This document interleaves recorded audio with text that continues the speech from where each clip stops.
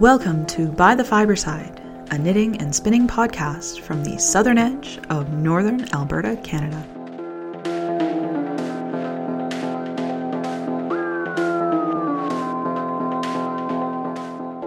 Episode 30, Light in Dark Days.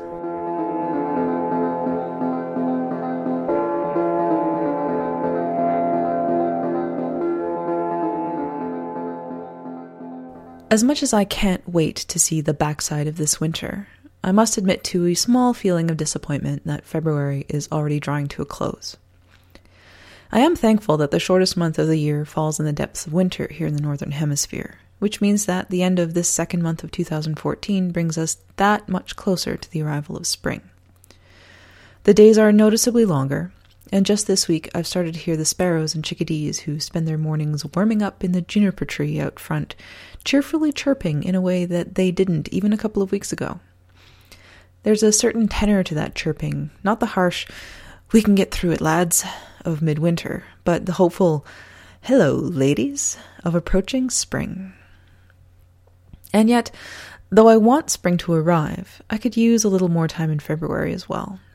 I am a bit of a slave to daylight, with my energy levels falling in time with the sun setting, and it's only now that I find myself with some leftover energy in the evenings to do things.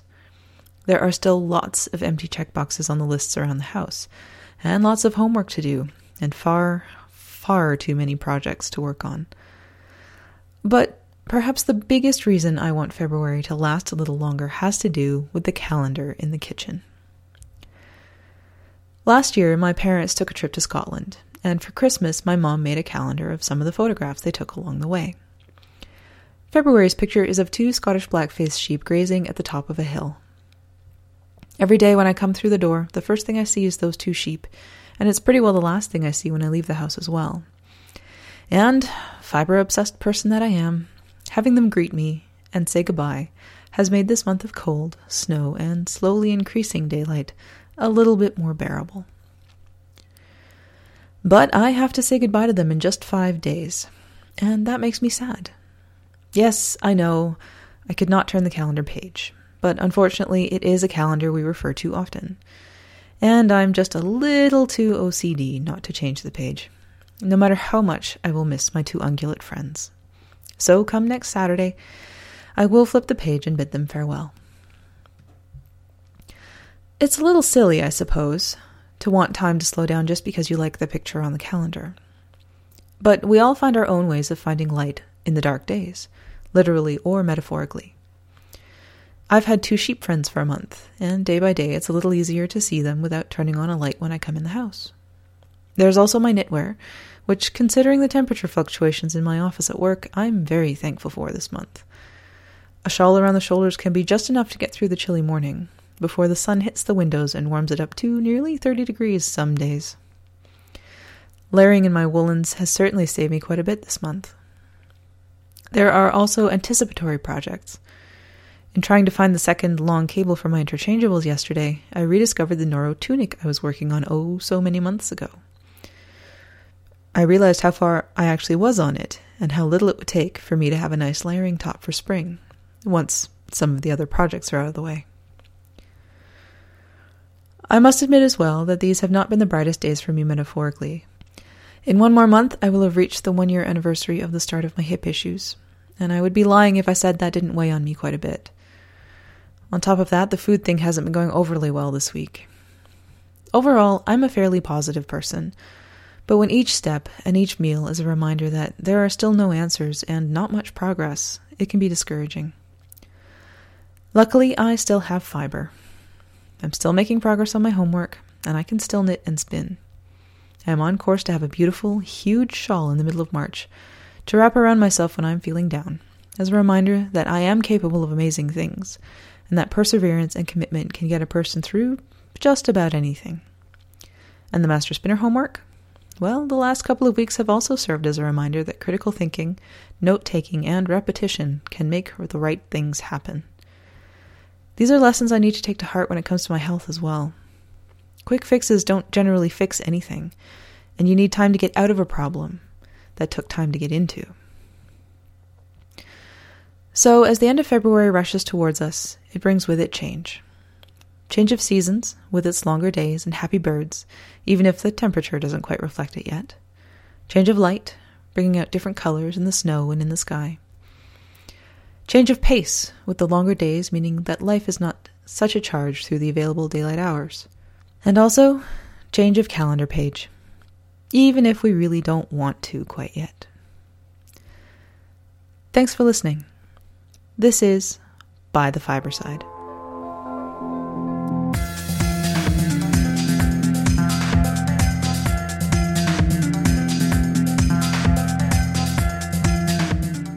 Fiber Week. When I sat down last Monday to do some more of the cabled yarn, I was half convinced that the yarn balancing after washing was a fluke, and that whatever I did when I sat down to spin again, it wouldn't work. But I decided to trust the math and also what I'd kind of figured out about my spinning, and sat down and I spun quite a bit more of the cabled yarn. Still in the yellow, it's a very happy color. And I sat there for 2.5 hours spinning and came out with 17 yards of cabled yarn, which is not a lot for 2.5 hours. I mean, it's enough for my 10 yards gain. And then also combined with the 8 yards that I'd spun before, it might be enough for a wrist distaff. I spun it very thin though, so what I'm thinking for the wrist distaff is my parents came last weekend to give us a hand around the house and to visit, and my dad's latest project are wooden bracelets, and he brought some up to show me, and so I ended up with 4 of them. Now, because I've spun this fairly thin, I think the cabled yarn itself is probably a heavy fingering weight. It's pretty thin. I don't think I have enough really to make anything substantial that also goes around the wrist. But I think if I take one of these wooden bracelets and use my extra yarn, braid it up or what have you, and make the distaff part that hangs from the bracelet, I think that will look actually very cool. Now, am I going to lose marks because it's not 100% made out of wool? I don't know. But if it took me 2.5 hours to spin 17 yards of cabled yarn, I really don't want to have to spin another 20 or 40 just to get something that will make something decent to go around the wrist. So, you know what? I'm going to do it. I'm going to do it that way, and we'll see what happens. What's the worst that can happen? I lose a few marks. At this point, I'll be happy to get it done. So, the cabled yarn is very interesting. This is a Corriedale, and one of the things in Anderson's book of Spinner's Book of Yarn Designs, it said that a cabled yarn will harden the hand. Boy, does it ever! It's definitely harsher than I would expect the Corriedale to be. So I'm glad I chose Corriedale for it. But it works, mathematically it works, and when I look at it here, it works, and it's balanced. Thank you. So I think where my problem was definitely in the spin. I've come up with a way. It's a little awkward on my hands, because I have my front hand with my pinky it's my pinky is right above my index finger, and my pinky is touching my lap cloth. So when I pull back, I know when I reach 8 inches. I think all my problems have been in the spin. So we'll see. We'll see if going forward that I can make things work sooner, and go from there. So that was last weekend. I finished off the cabled yarn, and then today I sat down, and instead of going straight into trying to spin enough for any of the samples that I need to do, I sampled. I need to spin silk for weft, and I wanted to spin it out of Noil. So I took the morning and I sampled. I made up 8 poonies of Bombyx silk noil and spun that woolen, obviously, applied it back on itself. And then I also took just a handful of the Bombyx noil and I spun it worsted, just pulling it out, letting the twist come in. And just to see, first of all, which I liked better for yarn, and which was actually easier for me to spin. And you know what? It's a tough call. The spinning it worsted or semi-worsted, I found easier to do, but I think I like the yarn from the poonies better. It's woolen, so it's got a bit more loft. I've washed them; they're drying downstairs right now, and I'll have to see. I did note when I was looking at them that the worsted yarn was thinner, quite a bit thinner, and I may for the actual yarn to do the weft, do it a 3-ply instead of a 2-ply. So we'll have to see. But noil is fun. I never thought noil would be fun, but spinning straight noil is quite a bit of fun. And then I had a couple of minutes and I sat down with some Bombyx silk top. And the first little bit didn't go so well. And then I just stopped and said, this is not wool. I know this shouldn't be rocket science. Silk is not wool. But to me it was. I needed to take that step back and say, silk is not wool. You cannot spin it like wool. You spin it differently and react to the fiber the way it's going to take the twist. So I did, and I spun. I only had about 2 minutes before the buzzer on the dryer went, but it went well. It went better. So I think tomorrow I'll sit down and do a little bit more spinning of the silk. Again, sampling to see what I want to do for warp, because the warp will be in silk top. And who knows, I've got a ton of silk, both noil and top. So we'll see how it goes.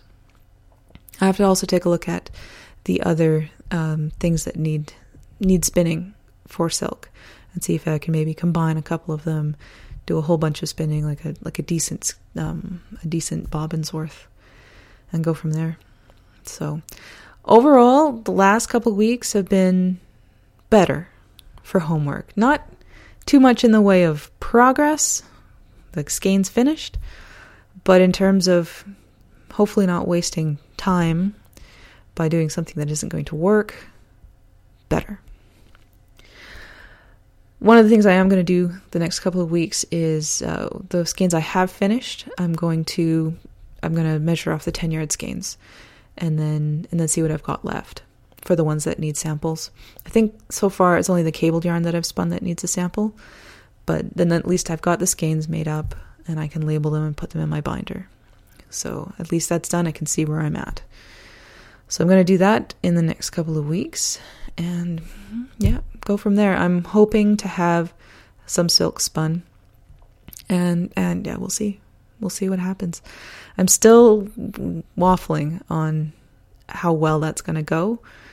I'm still being really good to my hands. It's been very dry here. We've had barely any snow this month.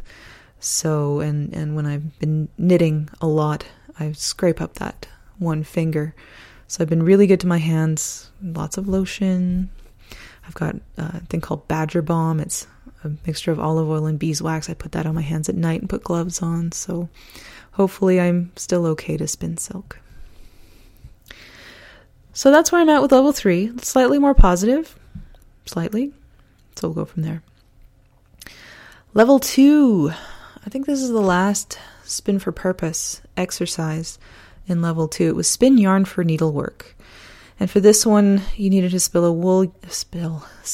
wool yarn that would be good for needlework. Now, needlework yarn needs to be fairly strong because of, obviously, it's going through the canvas quite a bit. But it also needs to be flexible because it's turning corners and going through the canvas. So for this one, I chose a Corriedale medium fleece because that was the best of both worlds. A nice hand, but also the strength to stand up to the wear. And in this one, I actually spun a 3-ply. This was the first 3-ply I'd spun in ages. And it was it was odd to me when I was plying it because it was so round, because it was a 3-ply. But I was really happy with it. I just chose a needlework stitch from the Reader's Digest Complete Guide to Needlework. Do we all have this book? Anyway, I've got it, and it's quite good. I mean, it's older, but it's got a lot of interesting stuff in it. So, yeah, I chose a nice little stitch called Byzantine Stitch from the Reader's Digest Guide, and I was really happy with my swatch. I really liked how it looked. So, things to remember about needlework. It's really about your fiber choice. You want to make sure that it's probably a medium fleece, because it has to stand up to a lot of wear and tear, and it also has to bend around the corners. So, and then in my case, I chose a 3-ply because I wanted better coverage, just a nice plump yarn. Worked out really well for me. Comments on it were, I had good reasons for the choice of fiber and 3-ply. My yarn was nice and thick and flexible. My singles grist varied, so I lost a bit of mark there. Again with the spinning evenly. But overall, this was really the one I was happiest with about spinning for purposes. So next time around is we get into some of the spindle stuff. Is the next exercise to talk about in level 2. I am going to try and do some spinning of silk for level 3, and I'm hoping that it's going to go well.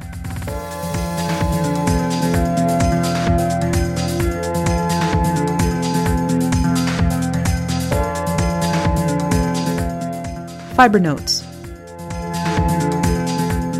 I feel like I've been doing a lot of knitting the last couple of weeks, but I've mostly been knitting on the pie shawl, so it doesn't amount to much in terms of progress. On the other hand, I did finish Lace Circle 4 and increased to 1,152 stitches and started Lace Circle 5.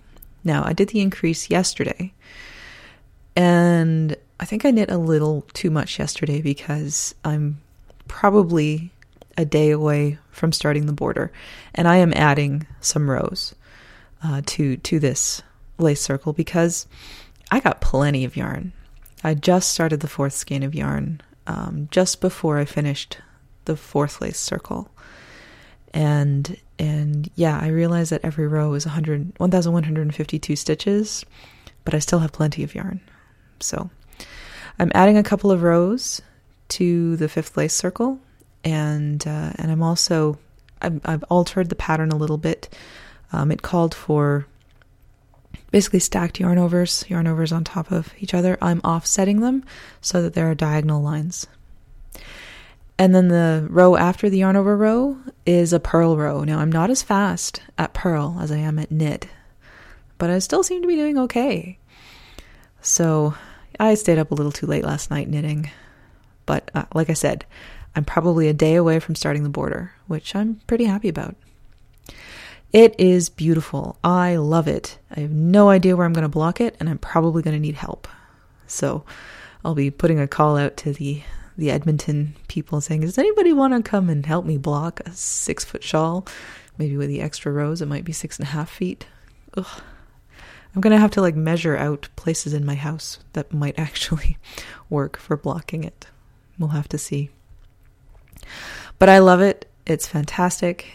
And I know that means that I haven't worked on much else. The cardigan, I've gotten a few more rows in on the sleeves. I finished the reinforcing on one of the socks, and I started the second, but I haven't gotten much further on that. Haven't started the doll. I still have all my projects over there, like the tunic and the ethereal shawl, which I haven't worked on since, not this past January, but the one before.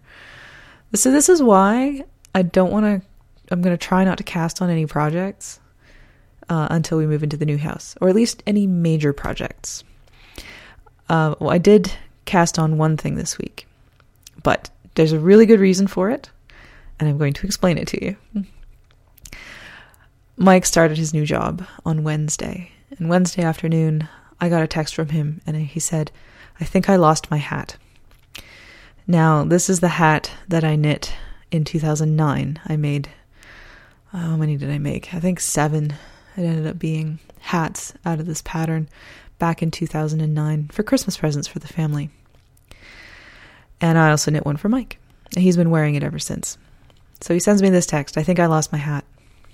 And I said, "Honey, that's okay. I'll knit you another one." He said, "But I loved that hat. I really loved that hat." I'm like, "Oh, okay. Thank you." I mean, when it's really appreciated like that, you know, it's so easy to make things for people. Anyhow, I got all warm and fuzzy about that, even though he lost the hat. About half an hour later, he sends me a text, and he says, "Can you stop on your way home from work and pick up yarn for a new hat? I'll even pay for it." So I stopped on my way home from work and picked up yarn for a hat. It turned out that he actually found the hat. It was, someone had thrown it in the garbage, and it got stuff on it. Anyway, we washed it twice, rinsed it twice. So at least he has the hat until I'm done with the new one. But he's very much looking forward to having a new hat. So I cast that on. I'm about 3 inches into the rib. It's just the, I think it's called Ribbed Watchman's Hat. I'll put a link to it in the show notes. Free pattern, nice 2x2 rib for quite a ways, 9.5 inches, so that it can roll up around the ears. And then just crown decreasing and it's done. I picked a Rowan superwash yarn, just 100% wool, and it's black, because Mike likes black and dark gray, and they only had black, no dark gray. It's not color fast, so my hands get black when I work with it, which is okay. I mean, I'm okay with that. It'll wash. You know, I'll throw some vinegar in and we'll make it color fast. But yeah, it was interesting. So I've got a day's worth of working on that. When I'm, you know, I'll probably switch between that and the shawl. If I just need easy knitting, it's easy to do the hat. So yes, my hand knits are appreciated by my significant other. Makes me happy. But yeah, it's been all shawl all the time. And it's getting huge, and I still love it. But that border is going to be interesting. By next episode, I will have started it. So I'll give you an update on that.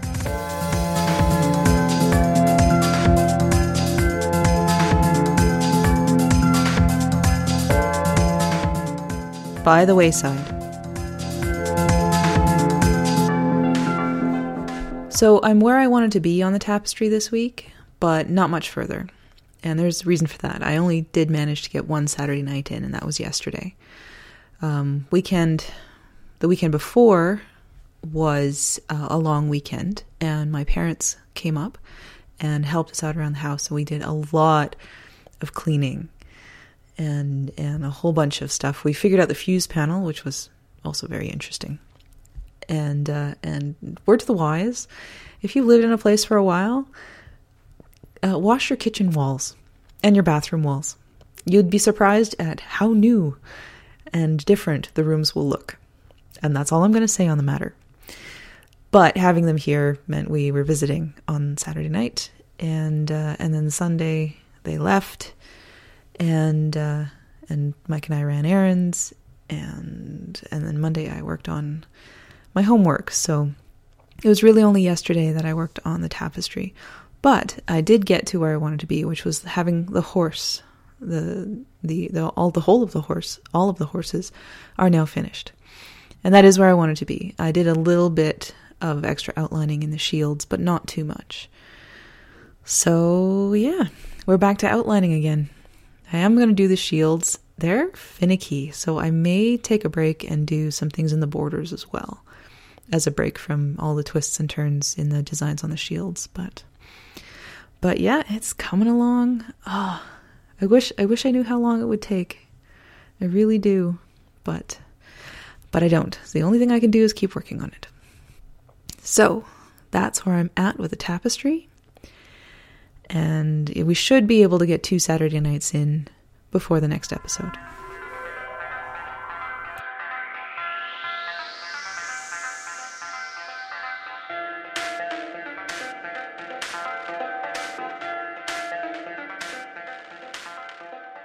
Thank you for joining me for episode 30.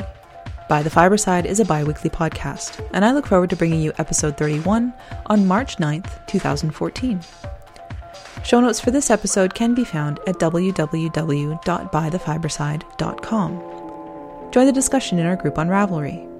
If you need to get in touch with me directly, you can email me at ness, as in Loch Ness, at bythefiberside.com. Thanks again for listening. This is By the Fiberside.